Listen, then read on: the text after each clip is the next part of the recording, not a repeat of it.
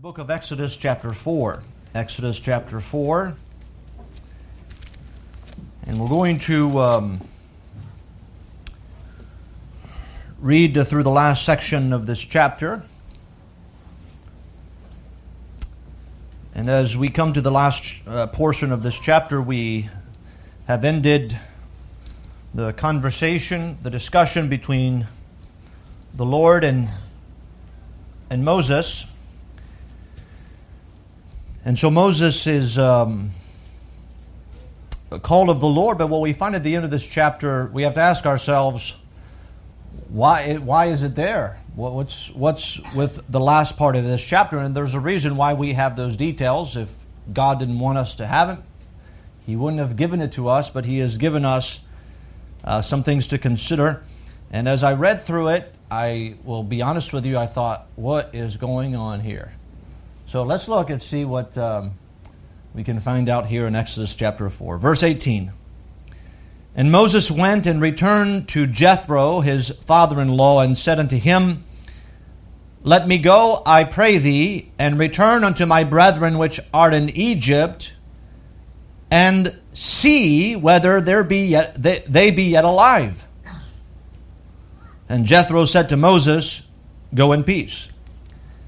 And the Lord said unto Moses in Midian, Go, return into Egypt, for all the men are dead which sought thy life.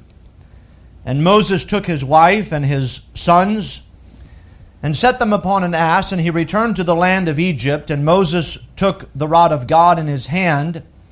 And the Lord said unto Moses, When thou goest to return into Egypt, see that thou do all those wonders before Pharaoh, which I have put in thine hand, but I will harden his heart, and he shall not let the people go. And thou shalt say unto Pharaoh, Thus saith the Lord, Israel is my son, even my firstborn, and I say unto thee, Let my son go, that he may serve me, and if thou refuse to let him go, behold, I will slay thy son, even thy firstborn. If you have paragraph division, there's a new paragraph here. And it came to pass by the way in the inn that the Lord met him and sought to kill him.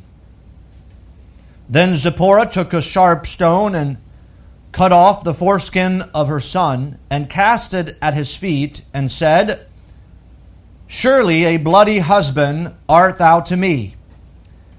So he let him go.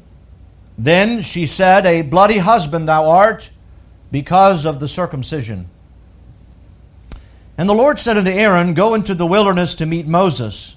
And he went and met him in the mount of God and kissed him. And Moses told Aaron all the words of the Lord who had sent him, and all the signs which he had commanded him. And Moses and Aaron went and gathered together all the elders of the children of Israel.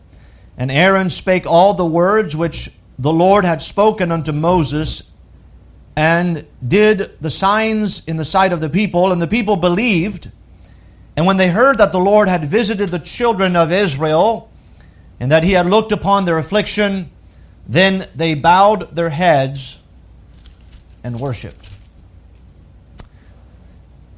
As we look at the remainder of this chapter, there's certainly a lot of different things going on. I think by the end of the chapter, we know that Moses ends up going to Egypt and doing the signs before the people, and the people believe, and the result of that is they worship the Lord. And we'll get there, but before we get there, we have two things going on. From verse 18 to verse 23, we have Moses going to his father-in-law, saying, Hey, would you let me go? His father-in-law says you can go in peace, but Moses is still not leaving until God tells him, Go. And then finally Moses begins to take his wife, and the Lord gives a message to Moses, whether it's on the way or whether he was about to leave, to go to perform all that God has said, and that God would harden the heart of Pharaoh. And then God gives Moses, now Moses did not know that it would be the last plague, but God tells him that if Moses refuses then God would kill the firstborn. And then in the midst of this, we have an instance about the circumcision. Whose circumcision, we're not really sure. We know it's one of the sons of Moses. He had two sons. But up to this point, we only know of one who's been born. We read that in chapter 2 and chapter 3. We know by Exodus 18, Moses has two sons. And so, who is God trying to kill? Is he trying to kill Moses? Is he trying to kill one of the sons? We're not exactly sure here, but hopefully as we study, we get a little bit of clarity. And then finally Moses ends up going. So what is going on in this chapter? And I'll be honest with you, there was a little bit of struggle in studying this chapter and trying to think, why has God put this for us here? And as I'm looking through this passage, I think there is two things. Before Moses ends up going, I think we see two things in the life of Moses. We see, first of all, delay. And the second thing I think we see is disobedience. And I would like to call those two things, and that's before Moses ends up going and meeting Aaron and then going eventually to Egypt. But I want to preach this evening on the two enemies of God's will.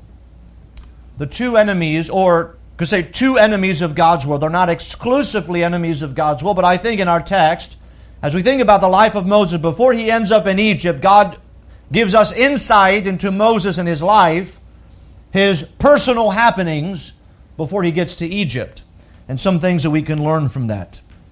So let's look at our text here and begin studying here. I've divided the remainder of this chapter into three parts. The first part from verse 18 to verse 23. I believe here we see the delay of Moses.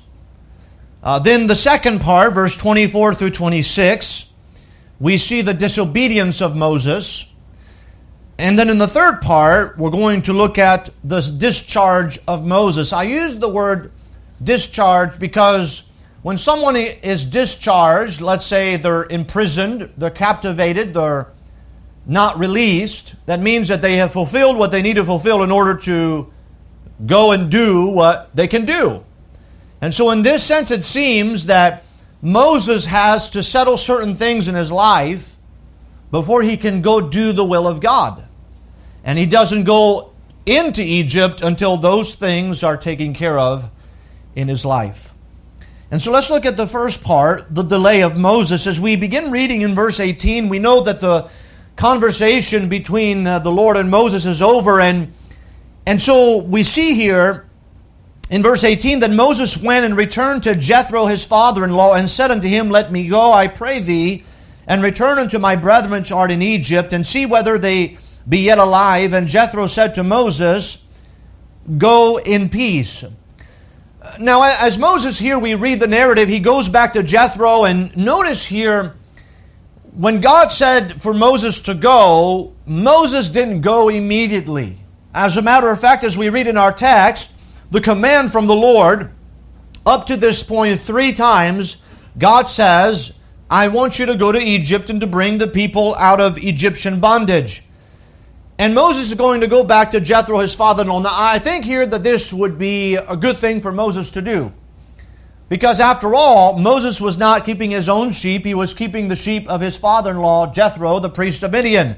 And so it would be the right thing to do for Moses to go and ask permission of his father-in-law, leave from his father-in-law. And by the way, his father-in-law here in this chapter, he grants Moses the opportunity to go in peace. But I'm interested in what Moses says in this chapter, in this verse 18. He says, Let me go, I pray thee, and return unto my brethren which are in Egypt, and see whether they be yet alive. Now, isn't that peculiar?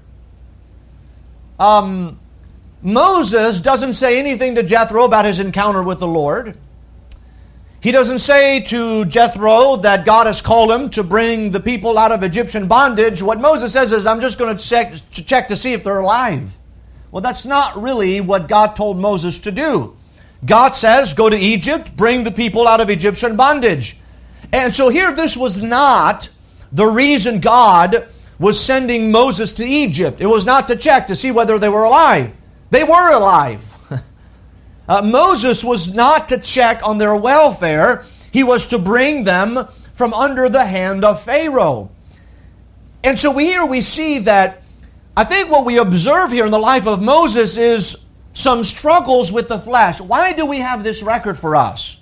This conversation between Moses and Jethro, because I think that we still find in Moses, remember, the last thing we read about Moses is that he's arguing with God, and finally he tells God, send somebody else. He tells the Lord, please, I'm not eloquent, I can't speak. Could you send somebody? And God even grants that wish, says, well, I'm going to send Aaron, he's going to meet you. I'm going to speak to him, and then he's going to go with you, and he's going to be your mouthpiece. And yet we go back here, and Moses is talking to his father-in-law, Jethro, the priest of Midian, and he says he doesn't really divulge all the information that God has called him to do. And so I think what we're observing here is some struggles in the life of Moses to do the will of God. And I think what we observe here is delay. We read then in verse 19, even after, notice, his father-in-law says, go in peace, I require nothing of you, you don't have to do anything more for me. The Bible says in verse 19, and the Lord said unto Moses in Midian, go. So notice here, Moses has not left.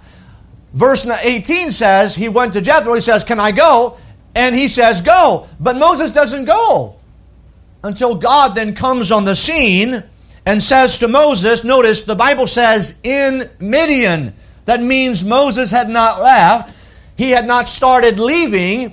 He tells Moses, go, return into Egypt. And then the Lord says, for all the men are dead which sought thy life. I think what we find here is another insight into the reservation of Moses.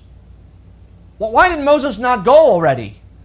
Well, I think probably after asking permission of his father-in-law to go, and his father-in-law says go, he's still not there. There seems to be reservation that then God steps on the scene and says, go, just so you know, the people that wanted to seek your life, they're dead. So perhaps this is an insight into what Moses was, what the trepidation of Moses to go back to Egypt. And so verse 20 says, and Moses took his wife and his sons and set them upon an ass, and he returned to the land of Egypt. And Moses took the rod of God in his hand. And the Lord said unto Moses, so now we have the moment where Moses makes the decision to go back to Egypt. And as he makes that decision to return to the land of Egypt, Moses, he takes the rod of God in his hand. And then we read from verse 21 through verse 23, the Lord is going to give further instruction to Moses.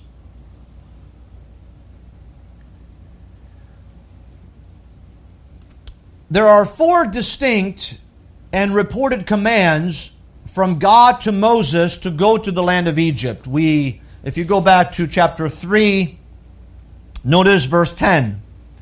Come now, therefore, I will send thee unto Pharaoh, that thou mayest bring forth my people, the children of Israel, out of Egypt. Again in verse 16, go and gather the elders of Israel together, and say unto them, the Lord God of your fathers, the God of Abraham, the God of Isaac, and of Jacob, appeared unto me, saying, I have surely visited you and seen that which is done to you in Egypt. So again he told him to go. Chapter 4, verse 12. Now therefore go, I will be with thy mouth, and teach thee what thou shalt say. And then one more time in chapter 4, verse 19, the Lord said unto Moses in Midian, go, return into Egypt. And by the way, we find a pattern throughout the Bible where God commands and man delays. We find that, for example, with Abraham. The timeline with Abraham when he was called to get out of his country and from his kindred, we know that Abraham stayed a while with his father in Haran until his father died. And so there seems to be some delay in the life of Abraham. We know that Abraham did not leave his kindred because he took Lot with him. And so there was delay in the life of Abraham. We even know there was delay in the life of Jonah. Jonah ran from God, and God told him on a number of occasions, go, and Jonah refused to go. So, by the way, let's not be critical of Moses. I think this is just an insight into the flesh and how the flesh often delays. And God has to repeat himself and say, I want you to go.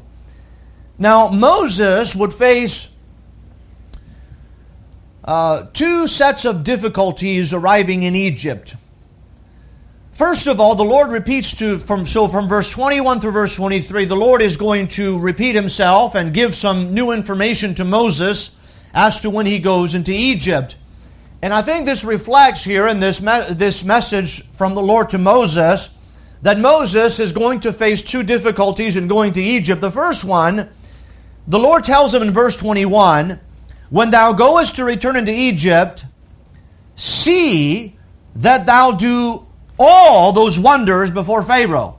What wonders? Well, remember, God had told him to do the wonders, and God would help him do the wonders. And so God then tells Moses, see that thou do. In other words, he's telling Moses, make sure you do exactly what I tell you to do. So I think here that, again, we have some introspection. Why would God say that if there is not hesitation in Moses in doing this?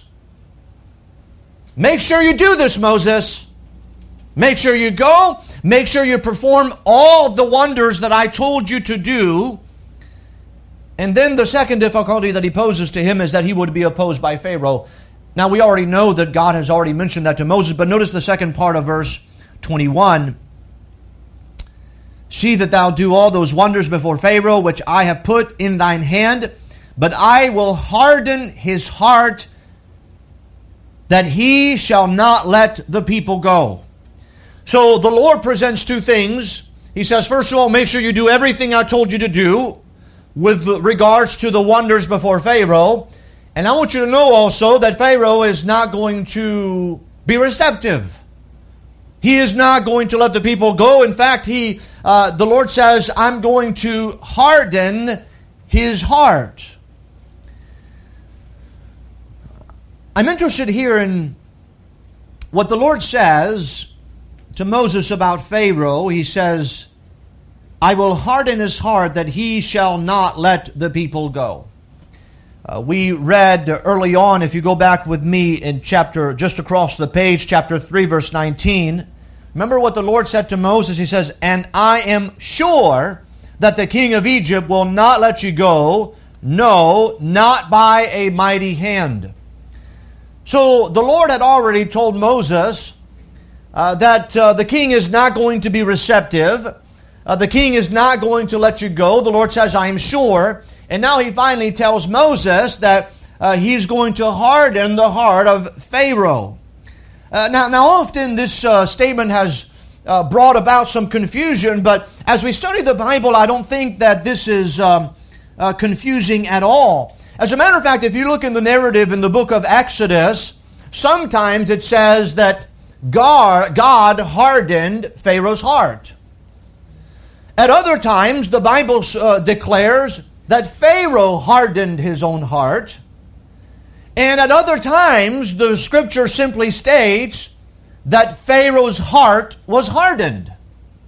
So, the Lord hardened his heart, Pharaoh hardened his heart, the heart of Pharaoh was hardened. So we find those used in the book of Exodus repeatedly. So what are we talking about here? What is God saying when he says, I will harden the heart of Pharaoh?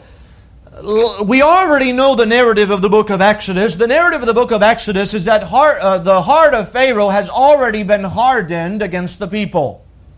In chapter 1 and in chapter 2, we see that Pharaoh devised a plan. He wanted to afflict the people of Israel. He put, the Bible says, hard bondage on them because they became a mighty people. And so he wanted to squelch their power and their ability probably to overthrow the Egyptian government. And so Pharaoh's heart is already hardened, but Moses is going to come on the scene, and when Moses is going to say to Pharaoh, let the people go, God says, I'm going to harden his heart But as we study throughout the Word of God, we know that there's a combination of both the heart of man being hardened and also God hardening a man's heart. Now, I want you to turn with me to the book of Romans in chapter 1. Turn with me to Romans chapter 1. Let's look at here an explanation. I think that Romans chapter 1 is a fit summary of all of humanity and where does wickedness in any society arise from. Romans chapter 1 gives us the answer to that. And I believe here we find some answers to this idea is how do we reconcile when we read that the heart of Pharaoh was hardened, or that Pharaoh himself hardened his heart, or that God hardened the heart of Pharaoh. How do we reconcile all of that? Who is hardening whose heart? Well, Romans 1, notice with me, let's begin reading in verse 18. The Bible says, "For the wrath of God is revealed from heaven against all ungodliness and unrighteousness of men who hold the truth in unrighteousness. Because that which may be known of God is manifest in them, for God hath showed it unto them. For the invisible things of Him from the creation of the world are clearly seen, being understood by the things that are made, even His eternal power and Godhead, so that they are without excuse." Notice verse 21, "Because that when they knew God, they glorified Him not as God, neither were thankful, but became vain in their imaginations, and their foolish heart was darkened." We could say they have hardened their hearts towards God, towards the Creator. Their foolish heart was darkened. Notice verse 22. "Professing themselves to be wise, they became fools, and changed the glory of the incorruptible God into an image made like to corruptible man, and to birds and four-footed beasts and creeping things. Wherefore," notice, "God also gave them up to uncleanness through the lust of their own hearts, to dishonor their own bodies between themselves, who changed the truth of God into a lie, and worshipped and served the creature more than the Creator, who is blessed forever. Amen. For this cause God gave them up unto vile affections, for even their women did change the natural use into that which is against nature. And likewise also the men, leaving the natural use of the woman, burn in their lust one toward another, men with men, working that which is unseemly, and receiving in themselves a recompense of their error which was meet. And even as they did not like to retain God in their knowledge, God gave them over unto a reprobate mind to do those things which are not convenient." And we read those specific works that come out of that. But do you notice the pattern? Verse 24, God also gave them up. Verse 26, God gave them up. Verse 28, God gave them over. But do you notice there's a combination here? As men reject God, as they choose to worship the creature more than the Creator, as the things that are known, for the invisible things of Him from the creation of the world are clearly seen, being understood by His power and Godhead, so that they are without excuse. And so they reject God, though they have a knowledge of God. And when their foolish heart is darkened and their vain imagination abound, God then hardens their heart, or God gives them up to more of what they want. So we say, well, who hardens whose heart? All of the above. You see, Pharaoh's heart was hardened. Pharaoh hardened his own heart towards the people of Israel, toward God. You remember when Moses would first come to him, or Aaron, he spoke and he said, the Lord says, "Let my people go." And he says, "Who is the Lord?" And so a rejection of God and a hardening of his own heart toward God. God says, do you want to reject me? You want to harden your heart towards me? I'll harden your heart even more.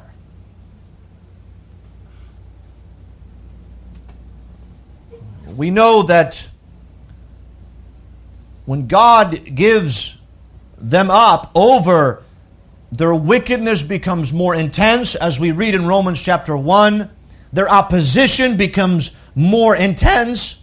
We read that they become filled, in verse 29 of Romans 1, being filled with all unrighteousness, fornication, wickedness, covetousness, maliciousness, full of envy, murder, debate, deceit, malignity, whisperers, backbiters, haters of God, despiteful, proud, boasters, inventors of evil things, disobedient to parents, without understanding, covenant breakers, without natural affection, implacable, unmerciful, who knowing the judgment of God, that they which commit such things are worthy of death, not only do the same, but have pleasure in them that do them. Do you notice the word in verse 29, being filled? What is that? Well, understand, when man, in our sinful nature, we are already carnal, we already have a bent towards sin. But when men harden their heart toward God, God gives them over to where it reaches the point in their life when they are not, that is not just part of their life, they are filled with those things. You see, the judgment of God is not just a judgment of God where God applies His hand. The judgment of God is also when He takes His hand of restraint away. That is also the judgment of God.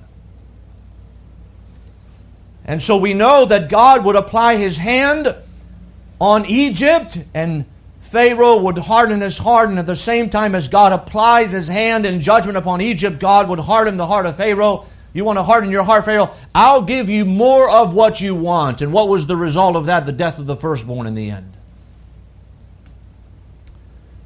So when you read that, understand here that the hardening of the heart should not be attributed to God alone. It should be attributed to Pharaoh. Because he is the one that, as we saw in the narrative of the book of Exodus, he is the first one to harden his heart toward God and toward the people in Israel. I read from George Rawlinson, he summed it up. He says, among the natural punishments which God has attached to sin is the hardening of the entire nature of the man who sins. You see, God cannot be blamed for Pharaoh's hardened heart initially. Keel even says, as the earthly sun produces different effects upon the earth, according to the nature of the soul upon which it shines, so the influence of the divine Sun of grace manifests itself in different ways upon the human heart, according to its moral condition.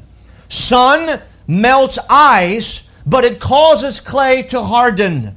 Sun causes garbage to rot and to put forth a foul odor, but it makes the flower bloom and gives forth a beautiful fragrance. The sun is not to blame for that which is detestable, neither is God to blame for Pharaoh's hardened heart. This is important. We do not believe that God is the author of evil. He is not. God is holy, and He can do no sin. But when man opposes God, God applies His hand and hardens his heart and gives man more of what he wants, so that man can truly find out what it's like to oppose God. So as I mentioned sometimes, and we'll see in the narrative, God hardened Pharaoh's heart. Sometimes Scripture declares that Pharaoh hardened his own heart. And in other times, Scripture simply states that Pharaoh hardened, or that Pharaoh's heart was hardened. And so this would be a point for Moses where I guess you could say it's not the best encouragement for Moses. I want you to go, Moses, to Egypt, and I want you to make sure you do all the wonders before Pharaoh. Make sure you do that. And I want you to know, as you do those things, I will harden his heart, and so it's going to become harder and harder. And by the way, we're going to see that very quickly, that Pharaoh is going to make things harder for the people of Israel as a consequence. Where Moses is going to face immediate opposition where the people are going to have greater burdens placed on them. And then guess who they're going to come to? Moses and Aaron. It's your fault. You did this. Pharaoh would not have made our burdens greater if you had not come in the first place.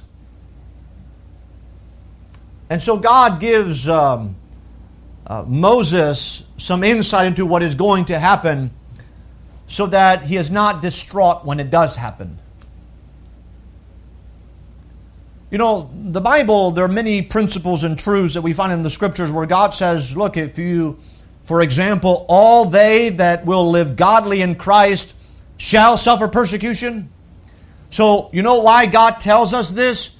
Because He does not want us to be surprised when it does happen. And neither should we be surprised when it does happen. Jesus told His disciples when He says, know that the world is going to hate you because they hated me before they hated you. Now He tells them eventually, be of good cheer, I have overcome the world. But the point is He doesn't want them to be surprised that opposition is going to come. And here God does the same for Moses. He says, opposition is going to come, Moses. Don't be surprised by that opposition.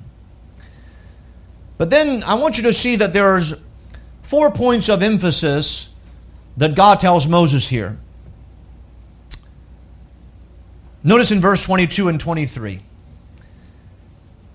And thou shalt say unto Pharaoh, thus saith the Lord, Israel is my son, even my firstborn. And I say unto thee, let my son go, that he may serve me. And if thou refuse to let him go, behold, I will slay thy son, even thy firstborn. So, in those 2 verses here, I think that God is emphasizing certain things to Moses because this is new to us. We know that God had already told Moses about the wonders that He would do through him. So He repeated that in verse 21. God had already told Moses that Pharaoh would not be receptive in chapter 3. He tells that again in verse 21. But verse 22 and 23, that's new revelation. And so God basically tells Moses, gives Moses His message. Here's the message, Moses. This is what I want you to say to Pharaoh. Now, in this message, I want you to notice points of emphasis. First of all, there is an emphasis on the source of the message. Do you notice what the Lord says to Moses? And thou shalt say unto Pharaoh, ready, Moses? This is what you're going to say. Notice, Israel is my son. Oh wait, I missed a part, didn't I? What's that part? Thus saith the Lord. Moses, when you go to Pharaoh, I want you to communicate to him very clearly that what you're going to say is not what you want to say, it's what God says. As a matter of fact, the expression here, thus saith the Lord, is repeated hundreds of times in the Scripture. However, this is the first time it happens. The first time in all the Scriptures, you'll read after this time and time again, when God calls a man to give a word, He says, say this to the people, thus saith the Lord. You don't have your own message. Your message is from God. This is the first time it appears in Scripture, where God says, when you go to Pharaoh, you're going to stand before Pharaoh, not in your own authority, you're going to stand in the authority of God, and you're going to tell him, just make sure he knows the source of the message is God. It's not Moses. And by the way, today in the gospel, the source of our message is not ourselves, it's God. We didn't have a board meeting to determine what our message was. Our message is from the Lord. Jesus says, all power is given unto me in heaven and in earth. Go ye into all the world and preach the gospel to every creature. Jesus said, I have authority, and so you go, and and He just simply tells them, you are witnesses. So testify of that which God has done. So there is an emphasis on the source of the message. So He tells Moses, make sure you let Pharaoh know that this is what God says. The second point of emphasis here is there is an emphasis on the sonship of the nation. Do you notice what the message says? It says, Israel is my son. Now this is what God tells Moses to relate to Pharaoh. Israel is my son, even my firstborn. And so here, there is a point of relationship that God wants Pharaoh to know, that God has a relationship with Israel. He is the covenant God of Israel, that the covenants that were given to Israel. And so he's reminded of that. There's a relationship here between this people and God. Then, the third point of emphasis is that there's an emphasis on the service of the people. Do you notice in verse 23, "And I say unto thee, let my son go, that he may" what? "Serve me." Now, I think that is most interesting here, because remember, we think of Moses going to Egypt to bring the people out of Egyptian bondage. But that's not all that God wants to do for the people. He wants to bring them out of Egyptian bondage that they might serve Him. So understand here that redemption is not about freedom alone. It's about service. In other words, the children of Israel will be tempted once they're free. They're saying, "We're free." No, you're free to serve God. And salvation is the exact same. I'm free from sin, and we are. But you are free now to serve God. Oh, I know Ephesians 2:8, "For by grace are ye saved through faith, and that not of yourselves, it is the gift of God, not of works, lest any man should boast." But the next verse does say, "For we are His workmanship, created in Christ Jesus unto good works." We are not saved by good works, but we are saved unto good works. And so redemption is not just about freedom, it's about service. Service. That's a point of emphasis. So the source of the message, the sonship of the nation, the service of the people. But we also see there's an emphasis on the slaying of the firstborn. Do you notice here what he says at the end? He says, "And if thou refuse to let him go, behold, I will slay thy son, even thy firstborn." Now, as we think here about the slaying of the firstborn, we see here, this is God announcing His judgment. Now, we know now, Moses doesn't know at this time, but we know that's going to be the 10th plague. Moses doesn't know the number 10. God has not let Moses know. But the point is that Pharaoh's heart would be hardened, getting harder and harder, until it got to the point where ultimately he would lose his firstborn son. And by the way, to the Egyptians, the firstborn was a god. He was the next in line to be the Pharaoh, and he was to be worshipped as a god. And to the Pharaoh, the death of the firstborn would be the destruction of a god. And so, I want you to see here that as the Lord speaks to Moses, He says several things as He emphasizes the slaying of the firstborn. First of all, He declares that judgment is certain. Do you see what the Lord says to Moses? "I will slay thy son." He said, I want you to say that to Pharaoh. You ready? You're going to say that to Pharaoh. "Thus saith the Lord, I will slay thy son." Not a comforting message. By the way, to not only receive, but to deliver. You know, when we think about preaching the gospel, it's not a pleasant message to deliver when we talk about sin and hell. It's a very unpleasant message. But the judgment is certain. Those who die without Christ will spend an eternity in hell. The Pharaoh here who refuses to let the son go, God will slay him. It is a confirmation. And by the way, we know that God would do that.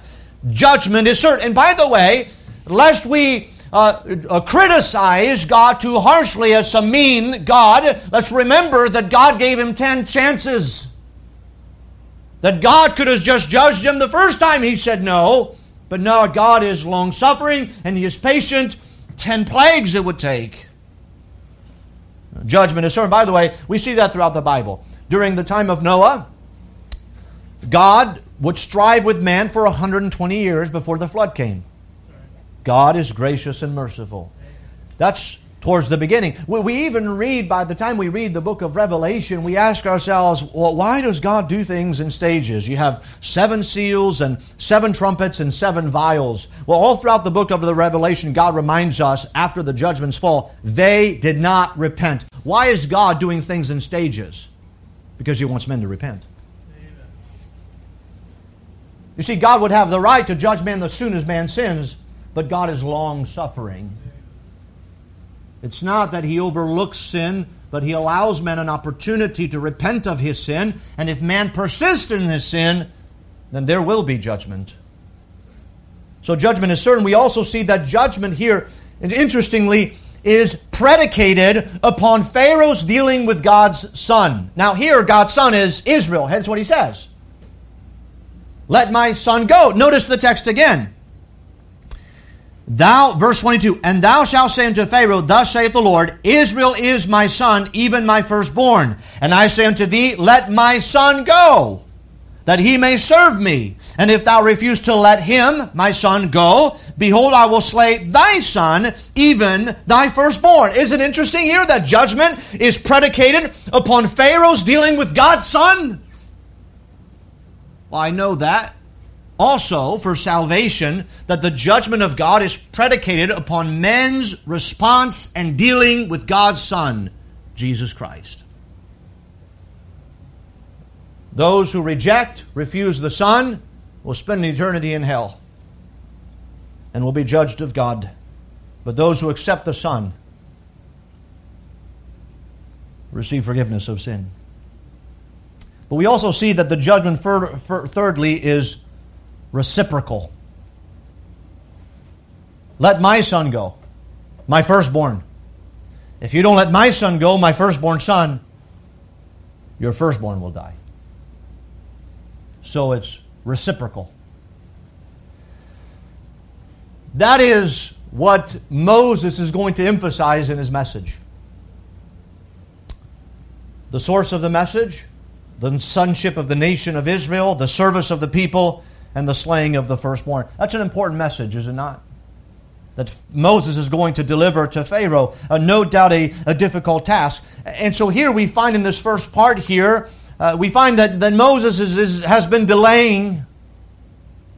God has told him repeatedly, go, go. And finally, Moses ends up going.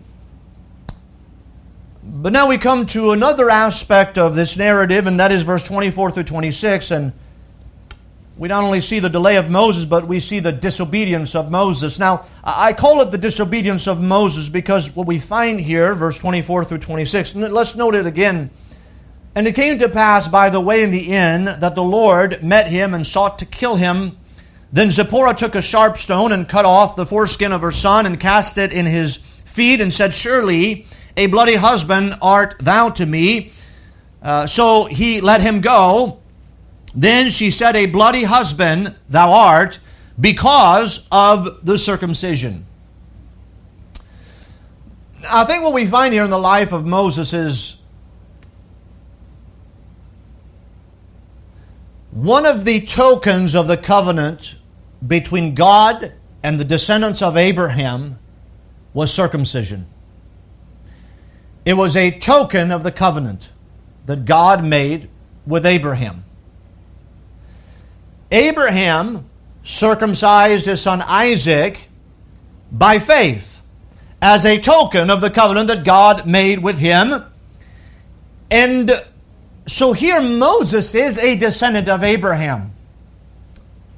We know that, yes, Moses is not with the children of Israel, but evidently here we read this narrative and there seems to be a circumcision issue because Zipporah says to her husband Moses, at the end, verse 26, A bloody husband thou art, because of the circumcision. So it seems to me that the problem here is that no circumcision. Now, who was not circumcised?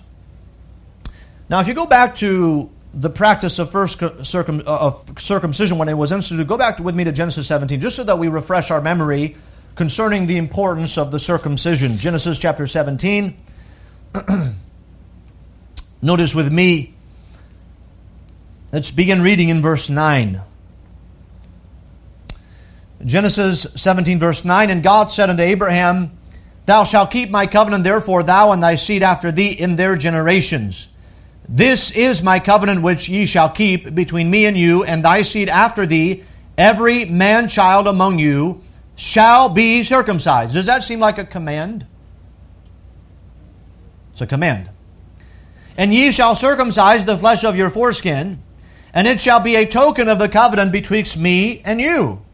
And he that is 8 days old shall be circumcised among you, every man-child in your generations. He that is born in the house, or bought with money of any stranger, which is not of thy seed, he that is born in thy house, and he that is bought with thy money, must needs be circumcised, and my covenant shall be in your flesh for an everlasting covenant.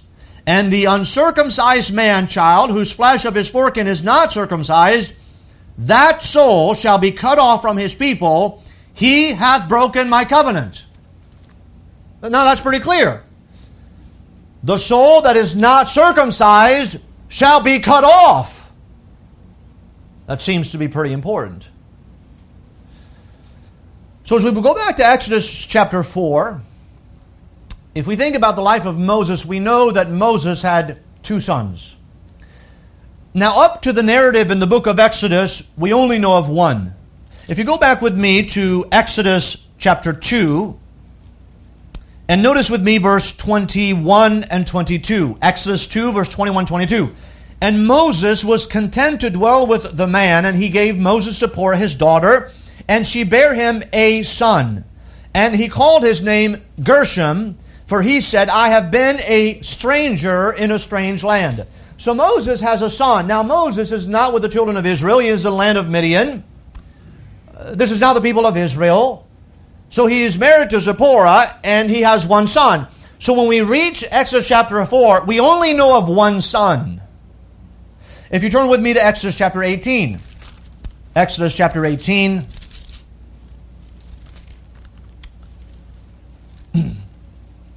No, so this is later after the children of Israel have left Egyptian bondage. Notice Exodus 18 verse 1.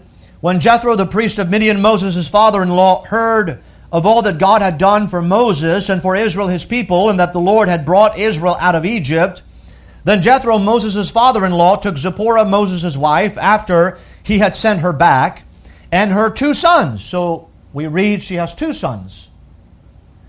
Of which the name of the one was Gershom, for he said, I have been an alien in a strange land. And the name of the other was Eliezer. For the God of my father, said he, was mine help, and delivered me from the sword of Pharaoh. And Jethro, Moses' father-in-law, came with his sons and his wife unto Moses into the wilderness, where he encamped at the mount of God. And he said unto Moses, I, thy father-in-law Jethro, am come unto thee, and thy wife, and her 2 sons with her. So as we go back to Exodus chapter 4, we read here of one son being circumcised.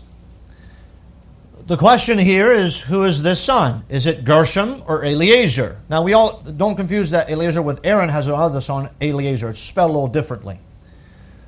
Which son is it? Well, I think here, let's try to be safe. The only son we know of in Exodus 4 is Gershom. We don't know of Eliezer. Gershom also is the firstborn.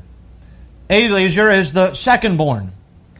And so up to the narrative here in Exodus, I think that the Lord, if we're addressing here another son, God would have probably told his name, because we know nothing about a second son. We only know of one son. And the Bible here only mentions that one son was circumcised, not 2. So we're assuming here that Moses probably would not have circumcised one of his sons and not the other.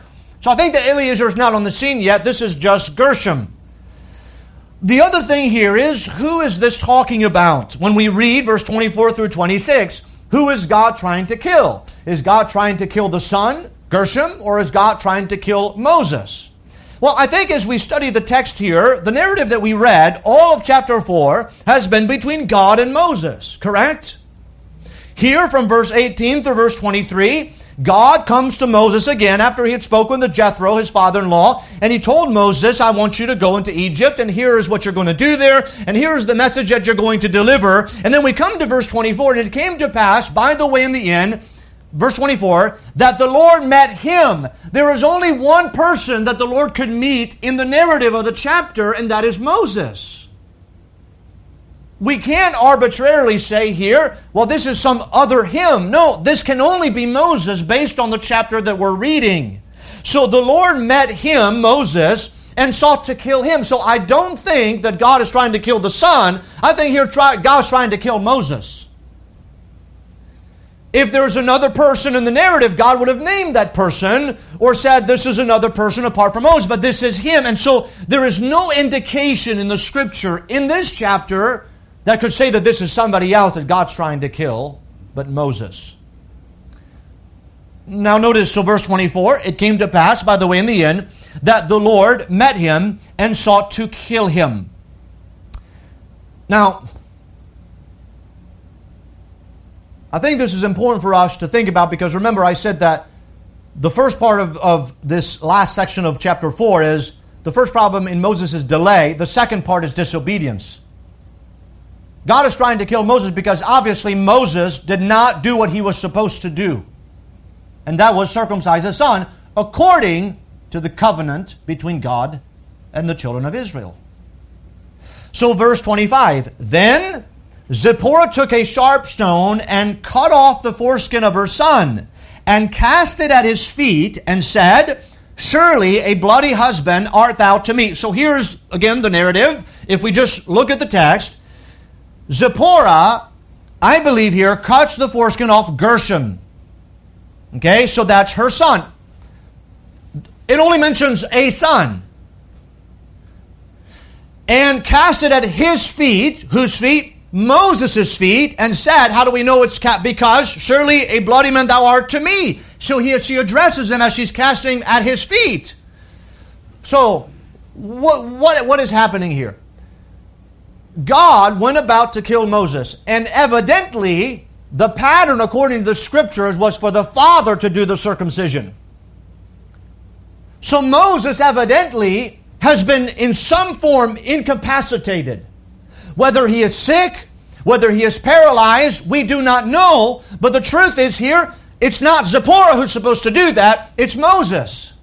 By the verse 26, the Bible says, so he let him go. Who? I think that's the Lord let Moses go. I think that what happened is that God was about to judge Moses because of his failure to circumcise his son, and he was going to kill him. And Zipporah ends up circumcising her son, Gershom, and so God then lets him go. Who? Moses. Because Moses would have been the one who would have done the circumcision. But evidently he was not in a position to exercise the circumcision. And then he was let go. Then she said, a bloody husband thou art because of the circumcision. Now Zipporah is criticized for that, but I think that more importantly is to understand the failure of Moses. Moses should have circumcised his son after 8 days. It hasn't been done. And so evidently here Zipporah said, although she may be criticized here for what happened, I think that she stepped in, whether she can be criticized or not, because of the failure of Moses and because of Moses' disobedience. Now, I think this fits within the whole narrative of what we've read here in the last few chapters. Remember, when we think about Moses 40 years prior, he had tried to deliver the people in his own strength. He killed an Egyptian man. He had to flee for his life, and for the last 40 years, he has kind of given up on the idea. Even when God calls him to go and deliver the people out of Egyptian bondage, he doesn't want to do it. So it seems to me that Moses has kind of forgotten all about Israel. He doesn't want to be involved in the deliverance. And it seems to us that he's probably forgotten some of the Jewish practice that he ought to have observed. Because the son didn't come from before he got to Midian. He married Zipporah when he got to Midian. So Moses has had a new life. But part of this new life, evidently, why do we have that in the Bible? God lets us know that Moses has not been obedient.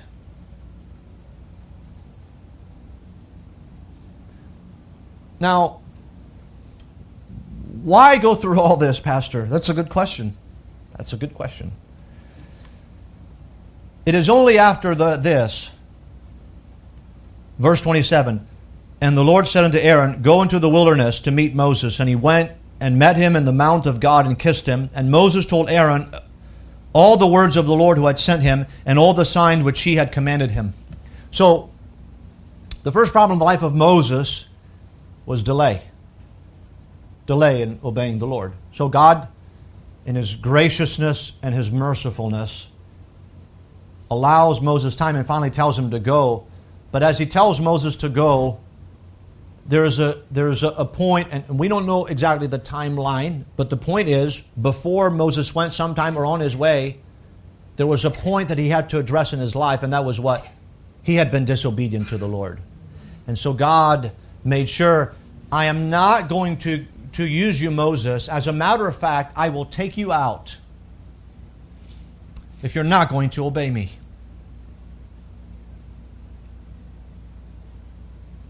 You see, God is interested in obedience.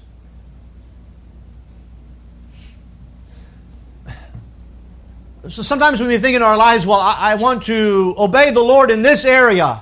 But often what God wants us to do, He wants to examine, well, are there areas in our lives right now where we have been disobedient?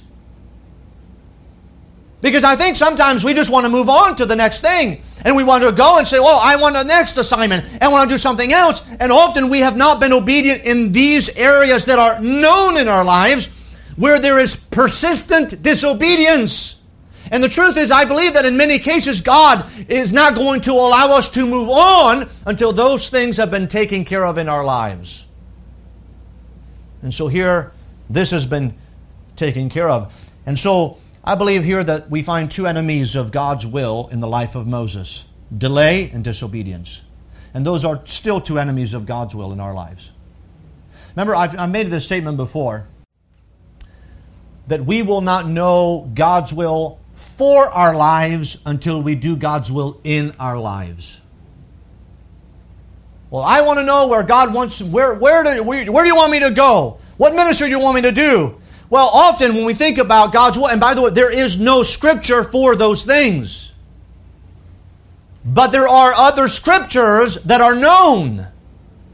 And so when we do God's will in the areas where we know what we should do, then God will give directions in those areas where we do not know what to do. But if we are disobedient in that which we know, why would God reveal that which we do not know? And so here Moses has to take care of those things. Now the result of this, we just read it, verse 27, 28. Aaron meets Moses. Moses meets Aaron. Moses relays to Aaron all that God has told him. Verse 29, and Moses and Aaron went and gathered together all the elders of the children of Israel, and Aaron spake all the words which the Lord had spoken unto Moses, and did the signs in the sight of the people. And the people believed. Isn't that what God had told Moses? They will believe. And when they heard, now this is the amazing part here. When they heard, who? The children of Israel. When they heard that the Lord had visited the children of Israel, and that He had looked upon their affliction, then they bowed their heads and worshipped. Isn't that a wonderful way to end the chapter? Moses arguing with God at the beginning of the chapter. Moses delays. Moses has been disobedient, at least in one area that we know of here, that is an important area to the Lord. And yet, after all those things are taken care of, after God takes care of Moses' doubt, after God has been patient towards Moses and continues to press him, go Moses, here's the message and here's the assignment. And then when God helps Moses to take care of his area of disobedience, now Moses is able to do what God wants him to do. And the end of this narrative is that you have Moses and Aaron in Egypt and the people worshiping God. The Bible says they bowed their heads and they worshipped. What caused their worship? You know, we talked about worship a little bit this morning. We are to worship the Lord in spirit and in truth. What causes worship? Why do we not worship? What brought about their worship? I think that we know here that the children of Israel have not been worshiping the Lord. We know that there are some pagan gods involved. The book of Ezekiel mentions that when they came out of Egypt, there was false gods, and God had told them to put those strange gods away from them, and they would not. The golden calf is the product of that later. But the point here is they worship the Lord. What brings about worship to God? Well, there's two things, I think, that you find in that very verse. Notice, first of all, the Bible says, and the people believed. What brings about true worship? Faith. Faith.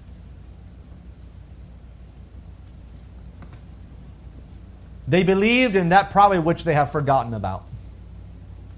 Or they believed in that which they thought would be impossible. Or they believed in that which they thought would never come. What was that? Deliverance, redemption out of Egyptian bondage. And they believed in that. And so understand, faith prompted their worship. And I believe it still does today. Faith in the Lord, when we believe in the Lord, it causes us to worship. Why? Because we believe what He says. We believe what He is going to do. If we don't believe, how can we worship? If we are struggling with saying, well, God, I know you're going to do this, or if there's a struggle in our lives and says, well, I just don't see how God can help me. I just don't see how this is going to work out in my life. I just don't see how God can intervene. Well, if that's our position, we will not find ourselves worshiping the Lord. They believed, they worshiped, but there's a second thing I think that prompted their worship. Not only was faith, but secondly, I think it was gratitude. Do you notice the verse? And when they heard that the Lord had visited the children of Israel, and that He had looked upon their affliction, then they bowed their heads. I think their worship was not only prompted by their faith, they believed, but also by gratitude. God has seen us. God has heard their cry. We've seen that throughout the book of Exodus. When God came to Moses, He says, I have seen the affliction. I have heard their cry, and I am come to deliver them. And so when they heard that, when they heard that God was a God who loved them and cared for them, out of gratitude, what can you do but to worship Him? The God that you thought was so distant, the one that you cried out to for so many years that they would be delivered from Egyptian bondage. Now you realize He has been there all along, and He has heard everything all along the way. And now that they realize that God has been there all along, they just bow down and they worship. You see, I believe those two things will prompt our worshiping the Lord: faith and gratitude. Remember what we find I read this morning in the book of Revelation? They remember the fact that the Lord had saved them and washed them, and they worshipped, and they said, Thou art worthy, O Lord, to receive glory and honor and praise. For Thou hast redeemed us out of every kindred and people and tongue and nation. And then they bowed and they worshipped the Lord. That's gratitude. Gratitude. So may the Lord help us as we think about this chapter. A good way certainly to end. After all, I think you can see all the ups and downs in this chapter. And now we finally get to the place where Moses is able to do what God has called him to do. Could I encourage you this evening? There are two enemies of God's will in our lives. The first one is delay. The second one is disobedience. And lest we be too critical of Moses, I think we all know that that is true in all of our lives, isn't it? We delay to obey the Lord. And sometimes there's areas of disobedience that we simply need to get right in our lives so that we can take the next step. And that was so in the life of Moses. Can God do anything? Can God use a disobedient Moses? Yes, He can. But He does not want to. He does not want to.